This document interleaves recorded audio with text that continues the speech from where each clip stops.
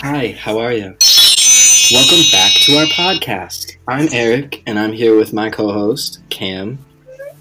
Hi. Thank you, Jesus Christ.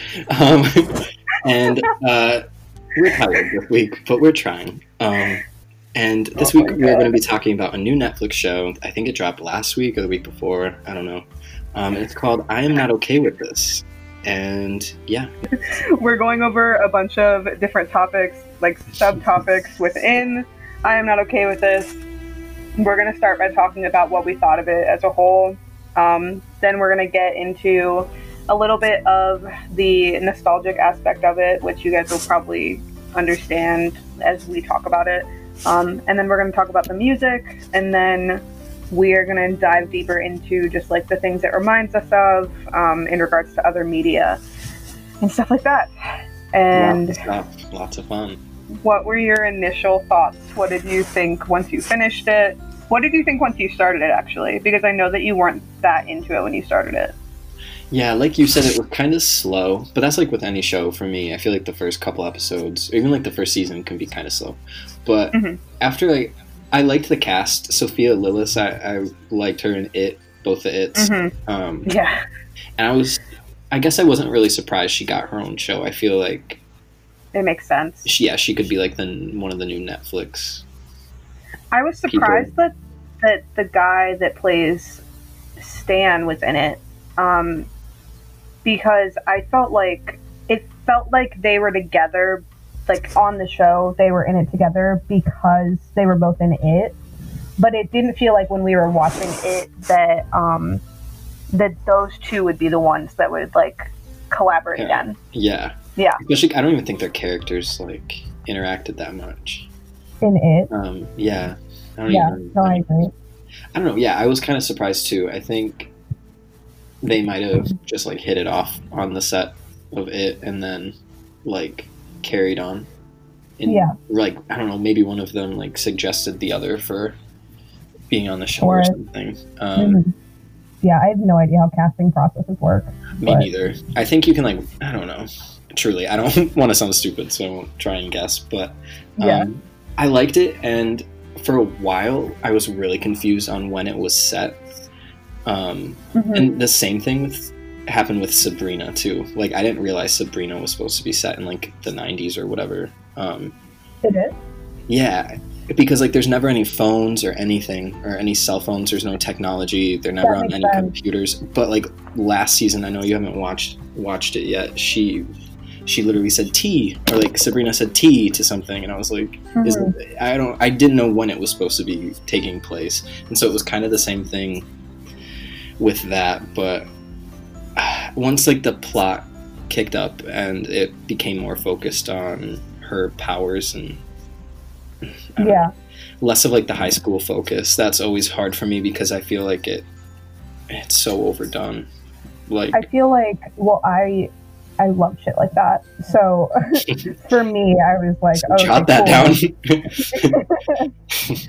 Because I watch stuff like Sabrina, and I watch stuff like fucking like Riverdale, and like, you know, like everything that is on Netflix that's catered to like my demographic. I'm on board with that shit. I like it if it's not cliche, because high school stuff is so common. I feel like it's hard to get a new perspective or like angle on it, even if it is about someone with fucking telekinetic powers. Like, but I feel like they're still a teenager. Yeah, well, just in regards to like the things that it reminds us of, like it's so similar to Stranger Things in that regard. Of like, main girl doesn't understand her powers fully, doesn't understand what's going on with her, but wants to live a life of normalcy. And I feel like they're so similar in that regard. Plus, I think it's produced by Shawn Levy, who also produces Stranger Things. So it was interesting to me that someone that produced Stranger Things, that like it was like known that his name was going to be attached to it, and known that people were going to be like, from the producer of Stranger Things, like would create something that's so similar. It's just interesting to me because it feels very similar to Stranger Things, and it feels very similar to the same time frame of like the 80s. Yeah, even though it's not, which is wild. Even though like because I think it was, I don't know exact episodes, but I think the first time that Sid, who I'm assuming everyone that watched this or that's listening to this has watched the show, yeah. But Sid, the main character, there will be spoilers. 10 minutes. Yeah, exactly. Yeah, we fuck. After we've already spoiled things, literally, there's going to be the spoilers. character's name. The lead actress. I said something about, you said something about telekinetic powers. Oh shit, yeah, my bad. Sorry. Yeah, but go off. Might be. But, oh my god, I literally forgot what I was fucking saying. The first time that a phone was used was when Sid was texting Stan about music and about Blood Witch. And even, like, especially Sam's character, the way he dresses, or sorry, Stan, like the way he dresses, and like you said, even the scene leading up to the one where it shows her on her phone, you still almost don't even know, because they show him in like a very like dim lit, old looking basement, and he's playing vinyl. So I feel like especially then you wouldn't have known. And even the car that I'm pretty sure like his dad's car or whatever is introduced before that, and even the car that he's in is a vintage car. Yeah. And any of the cars on the street, they don't show any cars that are like whatever, like 2019 cars. Yeah. They don't show any like fucking like Hondas or anything like that, you know what I mean? Like, yeah. It's classic everything. And the coloring, even just the coloring of the scenes and the way that things are shot, and the way that things are framed even, they do a lot of a lot of frames where it shows full backgrounds of things. So it'll show a full like whatever, like brown wall or whatever, with just a shot of like Sid sitting in front of it, and that gives off the vibe of it being like the 80s, the 70s, like just the coloring that was very popular back then. Yeah, sort of gives off that vibe. And I think which is really interesting. Oh, it is. And I think they obviously definitely purposefully do that. I think they also don't really show a lot of technology for that same reason, because you can just kind of make it up in your head like when it is taking place, and that's probably for the best. I remember, I don't know, I always think about that one Degrassi scene where one of the kids has like a cell phone for the first time, and it's like a flip phone that has a big fucking antenna on it, and he's like, yeah, you can even get on the internet on it, and it like, just like going back and watching that, it looks so dated, but yeah, it ages things. Yeah, but this, it's like it could be at any point in any time. I mean, yeah, we can assume, but it looks pretty, like you said, timeless and classic. I was reading this article that Sophie Gilbert wrote. Ooh, shout out to Sophie. Exciting. Eating Gilbert grape.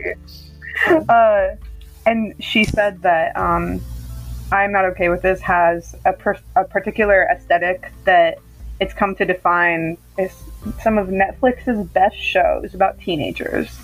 It says that, like Sex Education, which I haven't watched, it appears to exist in an odd retro hinterland with analog technology and modern mores where teenagers talk fluently about body positivity and vaping and pansexuality, but they don't seem to have heard about the internet.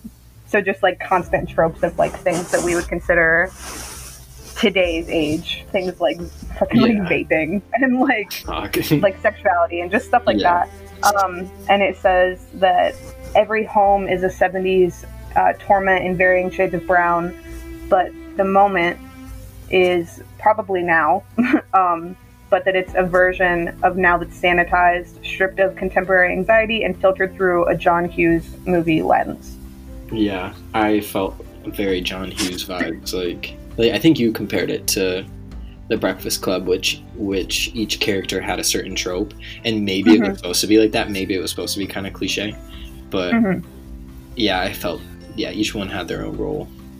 Well, I think just in terms of even like things that it reminds us of, like we're gonna get into the Carrie thing, obviously, but Queen. They had a whole episode that was similar to The Breakfast Club, because they had a whole episode where they were like in detention. Oh, I forgot about that. Yeah. Like the episode where she knocks over all the bookcases in the library.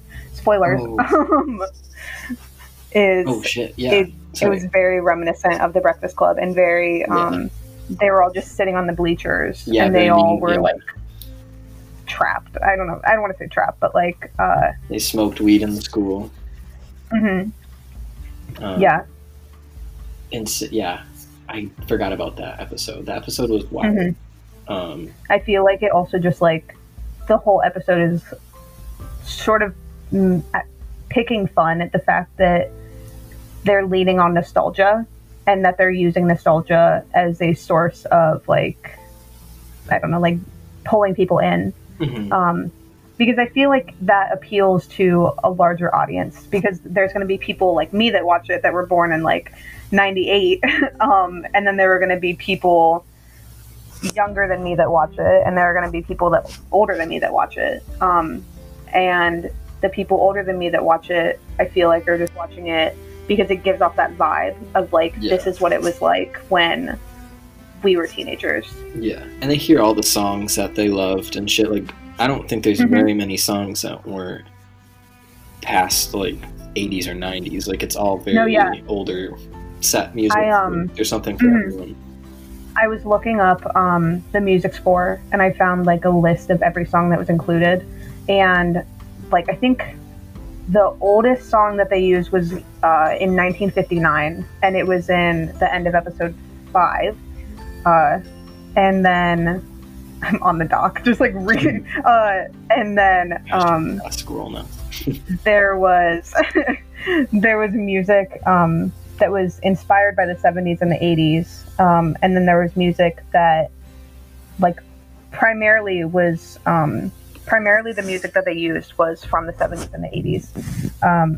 I don't think that they used any music from like before the 90s or after the 90s. And I think any music that they did use that was after that had a sound that sounded very similar to what you would hear in the 80s. Yeah, like synthy kind of shit. And I think they also used more popular music from the 80s sometimes to sort of like set a vibe. Like, I know that they played Holding Out for a Hero when they did the superhero test. Yeah. With Stan and Sid, which I thought was really interesting, especially because I know you don't watch superhero things, but I'm like the biggest nerd about Marvel, and Marvel. I love Marvel. I don't love DC, but I watch the DC movies, and in podcast. My friend Jimmy, he loves DC and he loves Harley Quinn. Hi, James. And he's gonna flame me for saying that I hate DC, but not my cup of tea. Ooh. But I watched the movie Shazam, which is a DC movie, and in Shazam, there's a character named Freddy, who is Billy's best friend, and Billy is Shazam. Okay. Freddy helps. I'm like making sure you're keeping up. Freddy, who's Billy's best friend, they have this whole sequence where Freddy helps Billy like find out what his superpowers are. And the guy, interesting fact, the guy that plays Freddy is also someone that was in the movie It. He played. Oh my God, I literally forgot. In one. Both. Oh, okay. Because it's like kids in Shazam. Oh shit. Okay. Yeah. It's.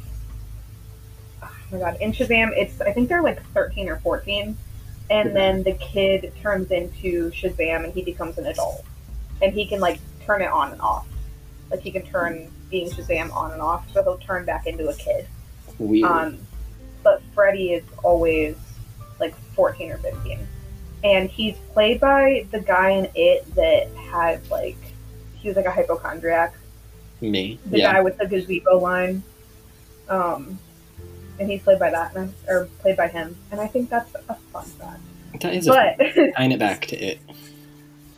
Yeah, tying it back. Everything's connected. We're trying. We're trying so hard to make these transitions smooth. Hard. But so that scene and that sense of like doing. Oh my god, I'm stuttering so fucking bad right now, but it's fine. That sense of doing a sequence where you help someone find out their superpowers and shit like that, it becomes sort of a more common thing. And I feel like they played the music, like the well-known music from the 80s in that scene in I'm Not Okay With This, just to sort of like hone in on the importance of it. Yeah.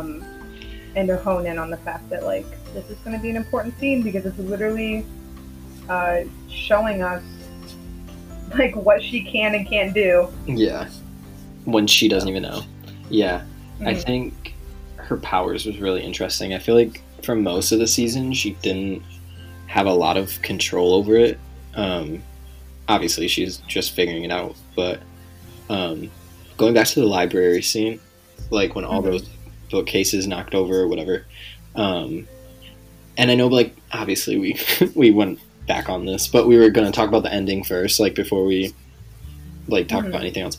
But in that scene is like the first time you see that shadow man or whatever, or that lurking figure, and then that's brought back up at the very end of the season, and you're kind of left wondering what part that plays into the powers, like her telekinetic powers, or if it's, I don't know if it's unrelated. It probably isn't, but you're kind of just left there to assume.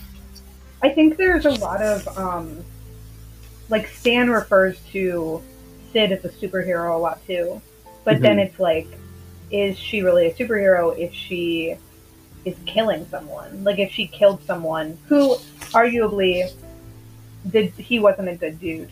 He like almost outed her, but it sort of like begs the question of like, is she a superhero? Is this like an origin story? Like, is the next season going to become something? I know you don't watch Marvel, but in Marvel, there's a lot of origin stories. So a lot of stories that backstories, like, backstories stories, and then it'll connect to Avengers, which is just like the group of them working together to defeat a like larger evil force. So I think it sort of begs the question of like, if this is just an origin story for something that is going to be something much larger next season, or if she's just like a vigilante, like Deadpool or like Kick-Ass. Where there's not. Where she is kind of shitty and just kills people, but she has like a soft spot for some people that are good. Or if it's that kind of thing or not. I don't know. I guess it's kind of like a free-for-all. I guess the show was based off a comic from 2017. I didn't know that. And I guess she actually, like, trigger warning, kills herself at the end of it. Oh my god, didn't know that. So I feel like Jesus. And I haven't, it came out a couple of years ago. I haven't read it. Obviously, I just fucking figured out it existed. But I feel like they changed it for that reason. Like, I think they did the same. Did they do the same thing on 13 Reasons Why? Did they change the ending or something? They didn't change the ending, but the second season and everything since then has been original source material. Okay. So at the end of season 1 of 13 Reasons Why, like Hannah, is still dead. Okay. I think they changed how she did it, is what I'm thinking of. Yeah, they did. Okay. They did. I don't know. So I feel like they obviously purposely changed that so they could leave room for season 2. Well, they did that in the show End of the Fucking World as well, this is also created by the people that created End of the Fucking World. God, they're all connected, huh?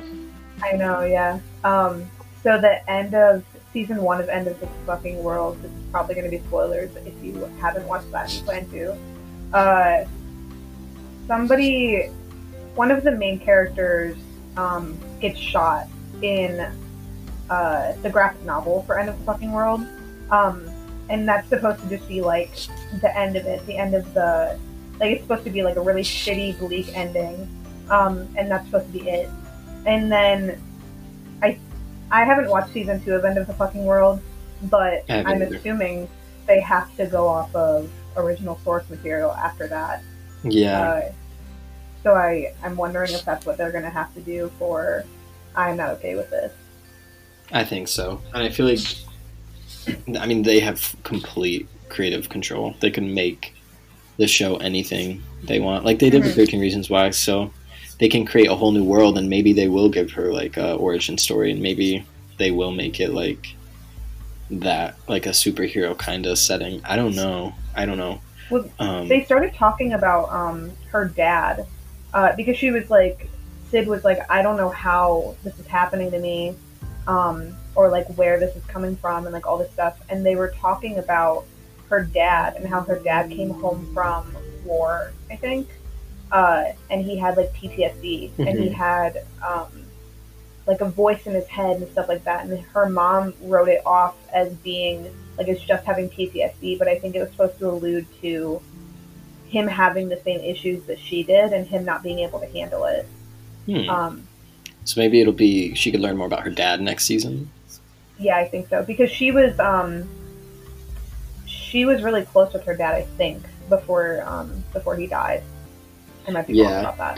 That's how it seemed because when her mom like popped off on her in one episode or one scene where she was like, he wasn't what you thought he was, or like something like that. I don't know, or you always put him above me, and I don't know, something like that. So maybe I mean, she was like you would always choose him over me, and even now, like even in death, you still choose him over me, which was a hard hitting scene. That was crazy. Yeah, that was a really sad scene. I felt for her mom.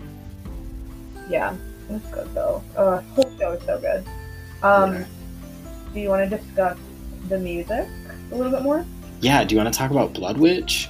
Introduced me to Blood Witch, right? Because when I listen to, or when I watch shows and stuff, I don't really listen to music scores a lot. Like, I listen to it, and I'm like, oh, that sounds cool. And if there's a song that I like, I look it up, like on Spotify or whatever, and I'll save it. But you are, like, much more into music than I am, and you're much more into how music sounds. And honestly, I get most of my music recommendations from you. So, so when you mentioned Blood Witch, and you were the one that told me that it was fictional, I was like, holy shit, like, that makes this so much cooler.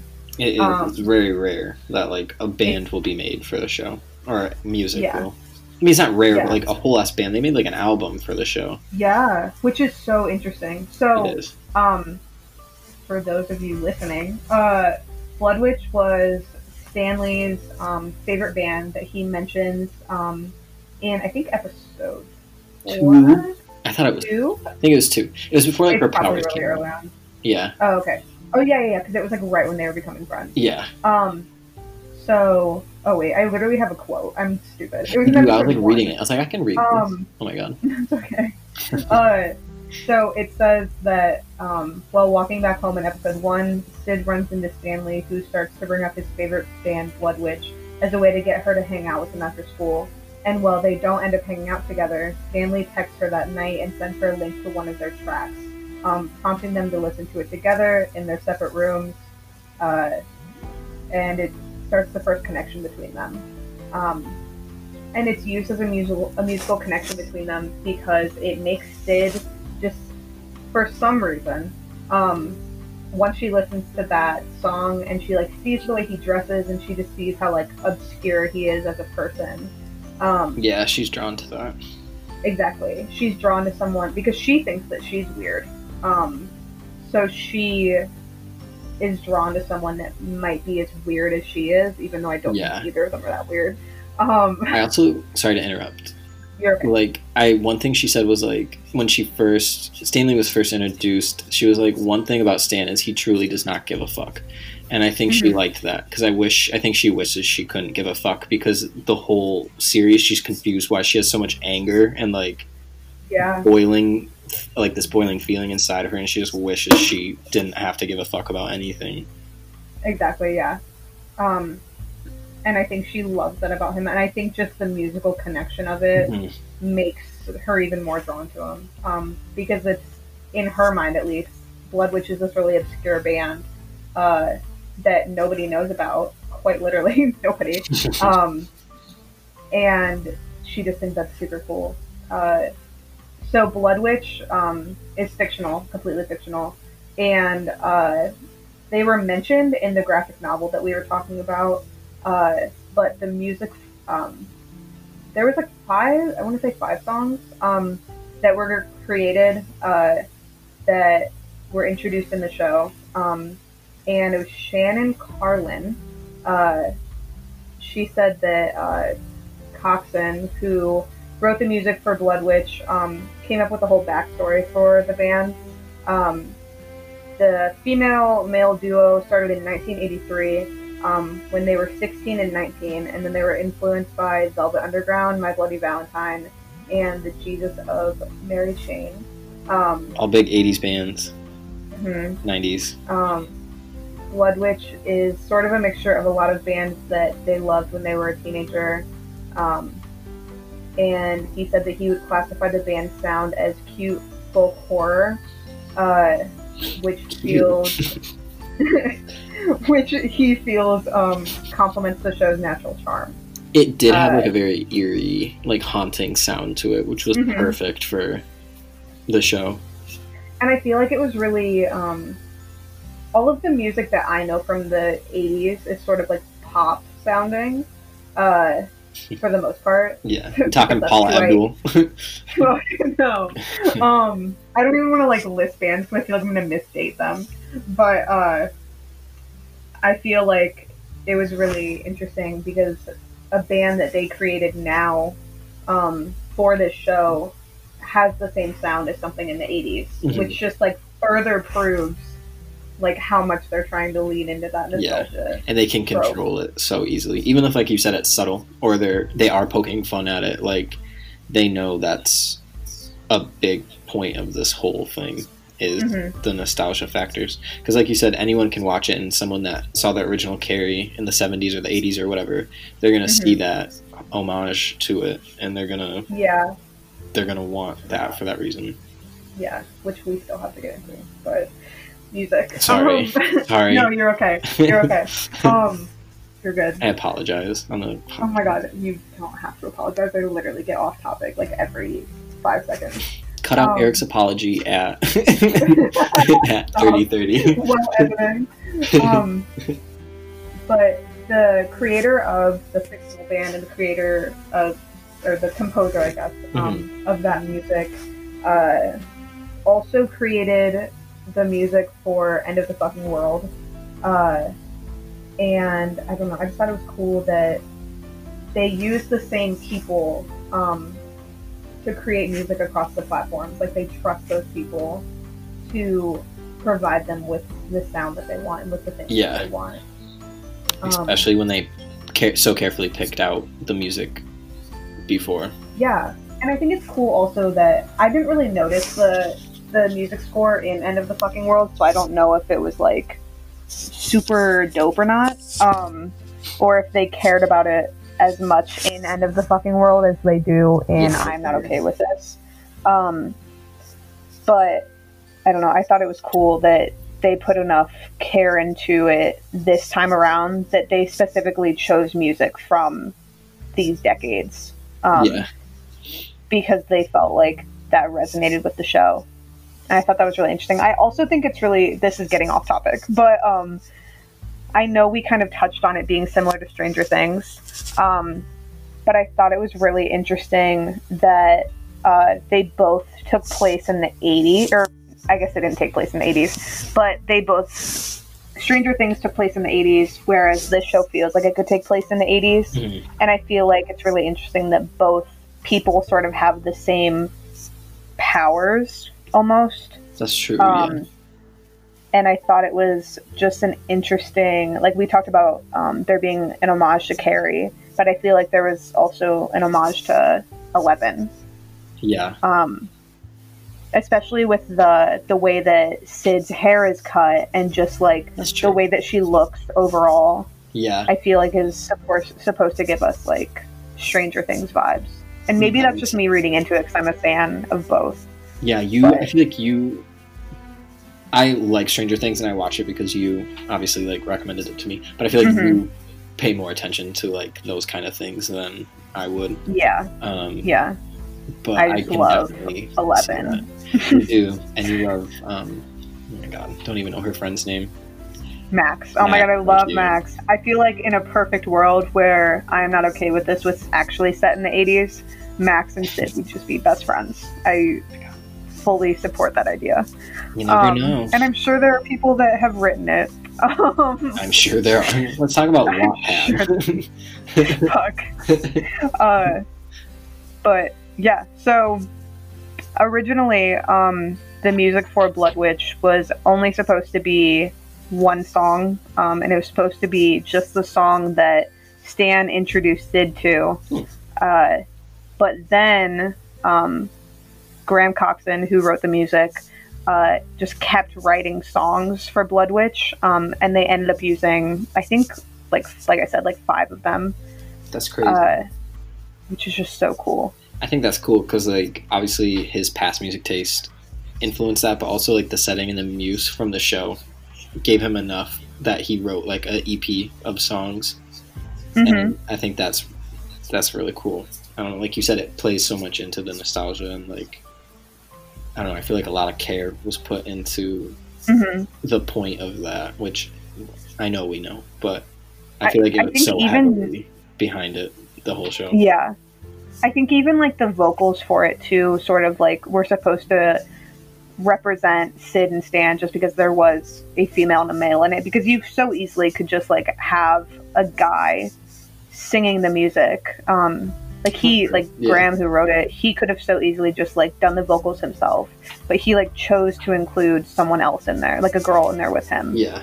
And maybe, again, that might just be me reading into it, but I feel like that's a good point, sort of just, like, representative of their, like, it tying them together. Yeah, their duality is so key in the whole show. They play off each other really well. Well, because I feel like without, just, like, even from a comedic standpoint, they have really good chemistry. But I think even just, like, Stan as a person, like so Sid different. Literally, yeah, they're so different. Like, Stan is so chill. Yeah, and even, like, he has this, like, tension with his dad that he sort of, like, just blows by, and he, like, is, I don't want to say he's okay with it, but compared to Sid, who is not okay with anything, and who, she has all these emotions, and she gets so frustrated, and she, like, can't get a grasp of what she's going through, as opposed to Stan that, like, has been dealing with this stuff with his dad for a while, and he sort of is, like, learn to deal with it and learn to be okay with all of it. I feel like they're just very polarizing characters that work really well together. Yeah, I think, like, one of the first scenes that they fought, I was kind of shook because she was always, like, had a bit of an attitude towards him and was kind of mean, but, like, I think he said, like, you're just even being more of a dick today than usual, or something like that, and it was just, like, it was that difference in their personalities, I think, is the only reason they were able to work so well. Because I don't know, I don't even know how to explain it. Yeah, I think even the scene where, like, he was like, I bet I can make you mad, and he just sort of, like, shit talks her, and, like, immediately after, I think that's the scene where the bowling balls, like, go through the wall. I think immediately after she does that, he's like, holy shit, like, that was so cool. And he just, like, flips the switch of being, like, really mean to her. Like, and you can tell he didn't mean any of it. Yeah. He knew it would get Exactly. He knew it would make her mad. And you can tell he just, like, cares about her so much. Especially because she, like, literally tells him that she's interested in someone else. Yeah, I was going to talk about that, the romantic part that was there. Yeah. Oh my god, we should bring that up. But he tells her, or she tells him that she's interested in someone else, and he's just, like, kind of okay with it. he's like, I'd rather like have you in my life as a friend than not have you at all. But I think it's so cool, and so it's just such an interesting dynamic to have. It is, because I feel like it's just very telling of their friendship that they can, I don't know, that he can. Mm-hmm. let's talk about that. He can put his romantic feelings past that. Oh, sorry. Go ahead. Go ahead. No, go ahead. Oh, I was just. Was that the same? That was. Oh, sorry. Was that the same time she told him she kissed someone at that party, or was that after? Because he also didn't care. He still asked her to fucking homecoming. I don't remember. It might have. Okay. I think it was after. Probably. I think she kept still thinking about her friend. I think it was at homecoming, or maybe. I might be wrong. I might be just like slandering Stan's character right now. But we get the whole show wrong. Literally, we're just like we didn't even watch Stranger Things. Yeah. We watched season 3 of Sabrina instead. God, no, we didn't. I'm like, damn, there's all these witches in this show. Why is it 17-year-old at a bar? Oh my god. Oh my god. Anyway. Do we want to talk about the romance as a whole? Because it's not really like a love triangle, I don't think. Yeah, I don't think so either. It's very complicated, though. It is. It very much starts out with Stan kind of... I don't know, because, like, I don't want to say he initiated it, because he just talked to her first, but, like, the first time they got high together, the first time she smoked was, like, they slept together, too. So I think that probably confused her, and she might have already been confused anyway. And I think like I think it was in the second episode or whatever, or maybe it was the first, when like her and her friend were walking to the diner, and then her boyfriend shows up. Forgetting all these character names, sorry. It seemed like jealousy was there, but then also like she mentioned that she has never had a best friend before and she didn't know what it felt like, so I think she probably got those feelings mixed up too. Which is so scary, because I feel like we were talking about it playing into like tropes of like, I don't know, just classic tropes, and I feel like gay girl going after best friend. Big friend, yeah. It's such a classic trope. Literally, MTV had a whole show about it. My God, faking it. Oh my God, a whole nother podcast episode we could get into. Oh my God, we talk about awkward for 2 hours. You're welcome. You're welcome. Anyway, but yeah, I feel like it plays into that too. But also at the end, well, first of all, yeah, Sid and Dina kissed at a party, and I feel like that just even further confused Sid. Oh yeah. Because, well, how did Dina even react? She was like, whoa. Yeah, we're just messing around or something. Yeah. We were just, I don't even know what they were doing before. I don't know if they were cuddling or... I don't remember how they even ended up in the situation. I know they were drinking, though. And then Sid kissed Dina. And then it was weird after that. Yeah. And Sid laughed. But then in the Breakfast Club episode, the new title, Sid found out that Brad was cheating on Dina. And like exposed that, and told her, because Brad right before then was like we should have a truce. Yeah. She thought it was weird. Yeah. And then Sid found out and basically was like, fuck you, Brad, as any logical person would, and exposed that. Yeah. The girl that he cheated on Dina with, like, there was a scene in that episode too where they were all in the bleachers, and she was like, no one would want to fuck you, Sid, and both Stan and Dina said, hey, like, it kind of didn't feel like, don't say that about my friend. Like, Stan, who just slept with her, reacted the same way that her best friend did. I don't know if that was like anything, but that's interesting. Yeah. I didn't notice that. Interesting. So I feel like there probably were like because we only watched it once. But I feel like there were probably clues that Dina was interested in Sid from that moment, or even from like before that, because at the end, Dina was like at the very last episode, Dina was like, I didn't hate the fact that we kissed. And they sort of left it at that. And then Sid proceeded to kill her boyfriend. Or her ex-boyfriend, I guess. Is this You? Is this the episode of You? Or the whole series? Oh my god. A whole fucking separate podcast, honestly. It's in our document. Literally, yeah. Yet another show that I've forced you to watch against your will. Fuck. Add it below this one. Sabrina. Oh my god. Well, Stranger Things. Did you say Sabrina? I can't even remember. I think so. Maybe not. Maybe I just love Sabrina. We're not. I just assume that I make you. It's either me or Brooke that makes you watch the things that you watch. So that's true.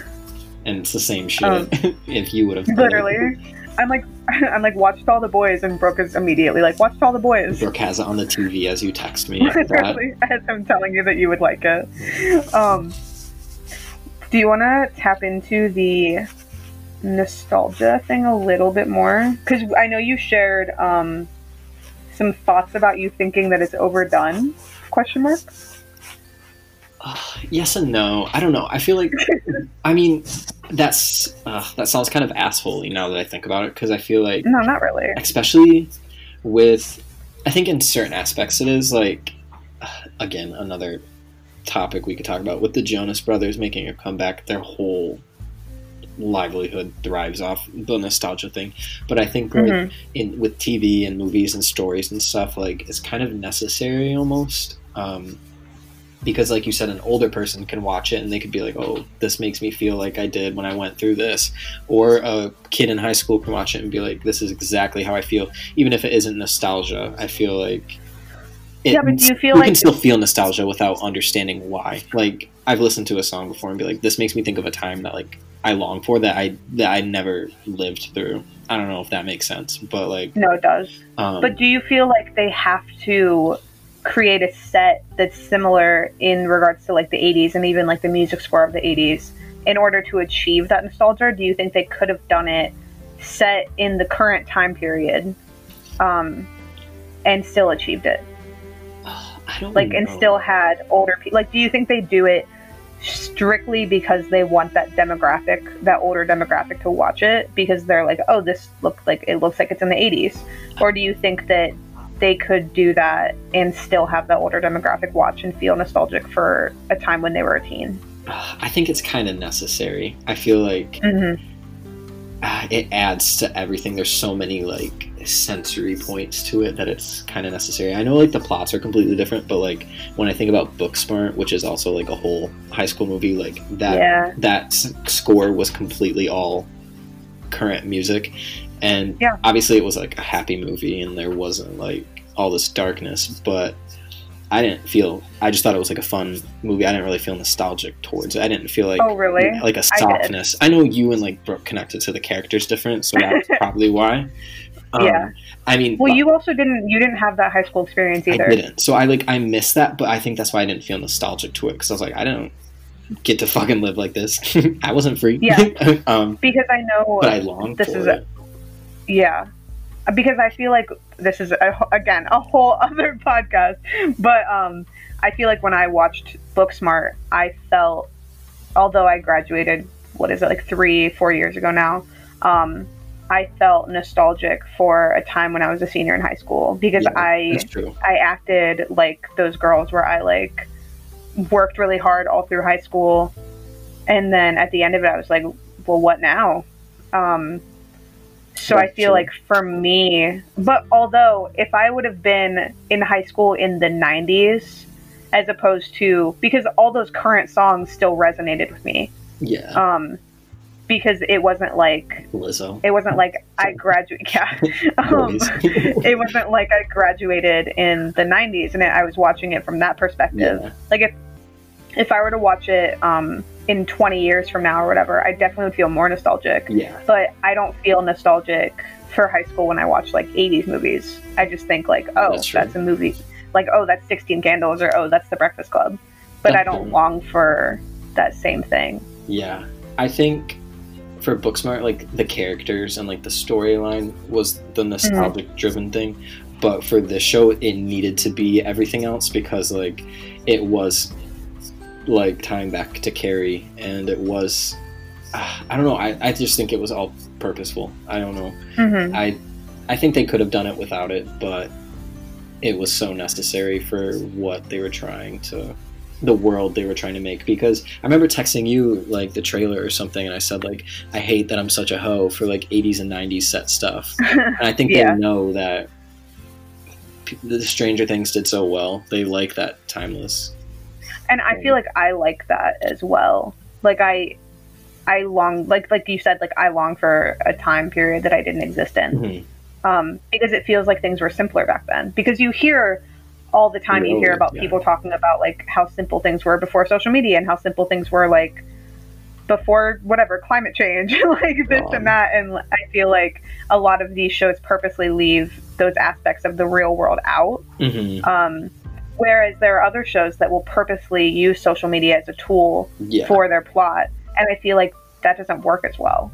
I feel like plots work best when it's just people connecting. Yeah, especially like because for this plot, it's not really relevant. Like, it might be later, but for the first season where it's just introducing everything, it's not. And maybe it'll be different next season. Maybe, I don't know. I don't think it will, but like timeline-wise, or I don't know, time period-wise, I don't think it'll be different. But I don't know. Maybe it won't be separate next season. Yeah. In that same article that Sophie Gilbert did, she mentioned a lot of stuff about like about them excluding certain aspects of our culture. And she said the worlds that sex education and I Am Not Okay With This occupy are selectively topical enough to feel relevant in regards to like sex positivity, sexuality, and inclusivity. But retro enough to be escapist, sidestepping the burden of considering real life. As the debate over art versus algorithm rages on, it's hard to say whether Netflix is deliberately positioning itself as a home for nostalgic content or is simply giving viewers more of what they've proved that they want. I think it's both. I think it's both, because like we've talked about so much, people want the nostalgia. People want, like you said, they want that simpler time. So like when they're submerging themselves in all this digital content, that's what they want. They want to just escape into that. So yeah, it is what we want, but no one else is really doing that as much. I don't watch Hulu as much, but they don't have nearly as much original content, I don't think, like movie and TV show wise. They don't have as much, but they still have, they have like shows and stuff. But I also think that Netflix has succeeded really well in doing those things for the most part. So much so that they feel like at this point it's quantity over quality for them. Yeah, but they're using the same before it was all about quantity. Yeah. No, they're sort of using a they have like a hub almost, like a home for Netflix stars. Like they used to call Noah Centineo a Netflix boyfriend, heartthrob. Yeah. Because you see these Netflix films and you're like, oh shit, there's Noah Centineo again. Like, that makes sense. Like, it's a Netflix original. Yeah, and for those two movies, he almost played like the exact same character. And so, yeah, I mean, I don't know, you could have shown me 2 scenes from each movie and I probably wouldn't have known the difference unless I saw like the lead female.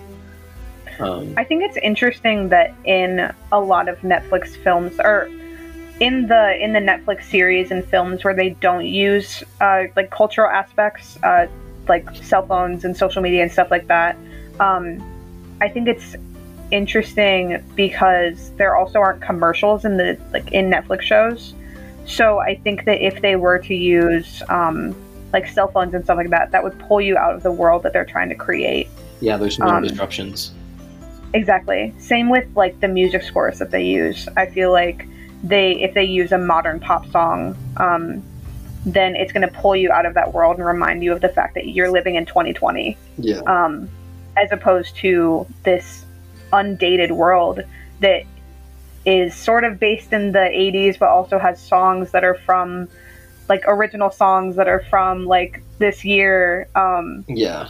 And they pull out a cell phone once, and you're, like, kind of vaguely reminded of the fact that it's set this year, but they don't do it enough to make it, like, to pull you out of the world that they're building. It's almost like the time period isn't important, but they make such a quiet point to make it, like... Mm-hmm. It's very relevant. Subtle. Yeah. I don't know. Yeah. Do you have any final thoughts? Oh, sorry. God. Oh, you're fine. I just realized no worries. Fuck, I know. I could talk about this shit forever. I know. But I don't know. Do you want to talk about the Carrie thing? Because we didn't even bring that up. Yeah, the last 3 minutes. Our final thoughts are the Carrie thing. I don't even know what. I don't. Is it just the telekinetic powers? I don't. That are the connection, or is it like the whole? I guess. I mean, they did a lot of, because you and I were well, I was obsessed with Carrie in like 2014, and it was kind of like a staple to our friendship almost. Grace Moretz. Yeah, and Ansel Elgort. And in Orange, and I was like, yeah. No. But no, I loved Chloe Grace Moretz when I was, how old was I in 2016, 15? I don't know, I'm trying to do the math. 5 years younger than now. It was 2014, and it was the summer of 2014 when I was like in love with her. So I was 15. Weird. Time because my birthday's in October. I'm tripping right now. You're like losing your mind over time. Nostalgia who? I don't know it. Feeling nostalgic about Carrie. Literally. But so Carrie was originally an 80s film, right? Sissy Spacek, Queen. Yes, and then they remade it with Chloe Grace Moretz, which is the version that you and I are pretty familiar with. That iconic film. Yes. So I think because you and I watched it so much when we were teenagers, I instantly saw that opening scene where she was like walking along the street and she had like blood on her and she was in like a gown. And I instantly was like, oh my God, this is just like Carrie. And like I saw even like the red hair. Yeah. And I was like, oh my God. Yeah. And that's like the first thing you see, which is so poison. Like they're doing it on purpose, like without a doubt. Mm-hmm. I don't know, but what's interesting too is when they remade the Carrie, like they made it like in current day. Like they used fucking The Vampire Weekend for the score, and like the high school thing was relevant and all that. So I don't know why they made it such a point in the show to. I don't know. Like you said, they're not ignoring when it is, but they're not. Well, I think probably when they were thinking of Carrie, they weren't thinking of like the new version. You know, I think they were probably thinking of like the 80s version. And I think they probably didn't even... What? No one thought of Chloe. I mean, and I think also Carrie was such a staple to the 80s, you know, to 80s horror movies. And they were sort of like, I didn't catch any references to any other Stephen King works, but I feel like to the creators, at least, if they would have made like an It reference, it would have felt like such a cheap shot. But it also feels like just by having Sid and Stan, like the people that play them in the show, it sort of feels like a nod to it. It feels like a nod to the 80s. Yeah, like they're still in that same universe that they were in. Mm-hmm. Mm-hmm. It's sort of like having Winona Ryder in Stranger Things. Yeah, she was so big in it. Or having the guy that was in The Goonies, right? The guy that played, oh my God, what was his name? Bob in Stranger Things. Oh my God, yeah. I forgot. Yeah, Bob was in season 2. Yeah.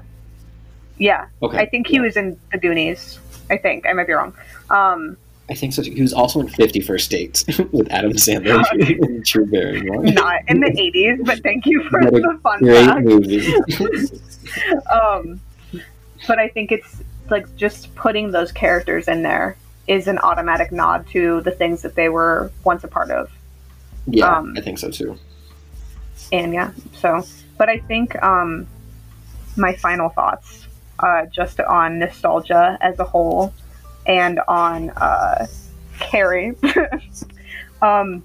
In the same article that fucking our girl Sophie Gilbert did, she says that when television panders to nostalgia, it isn't just evoking bygone cultural products, but it's evoking a time when hope came more easily. That is tea. It did.